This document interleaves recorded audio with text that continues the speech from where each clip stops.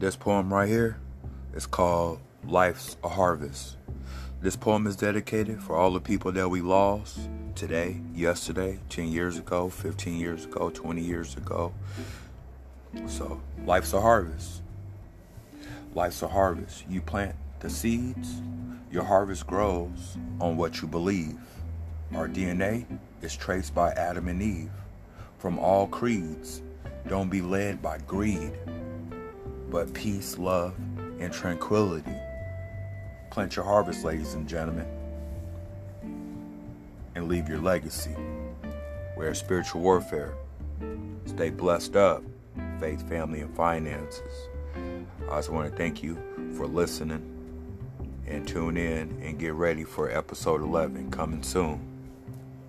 Your boy, the real Captain Mouth, man. Stay blessed and fresh. I'm out. One.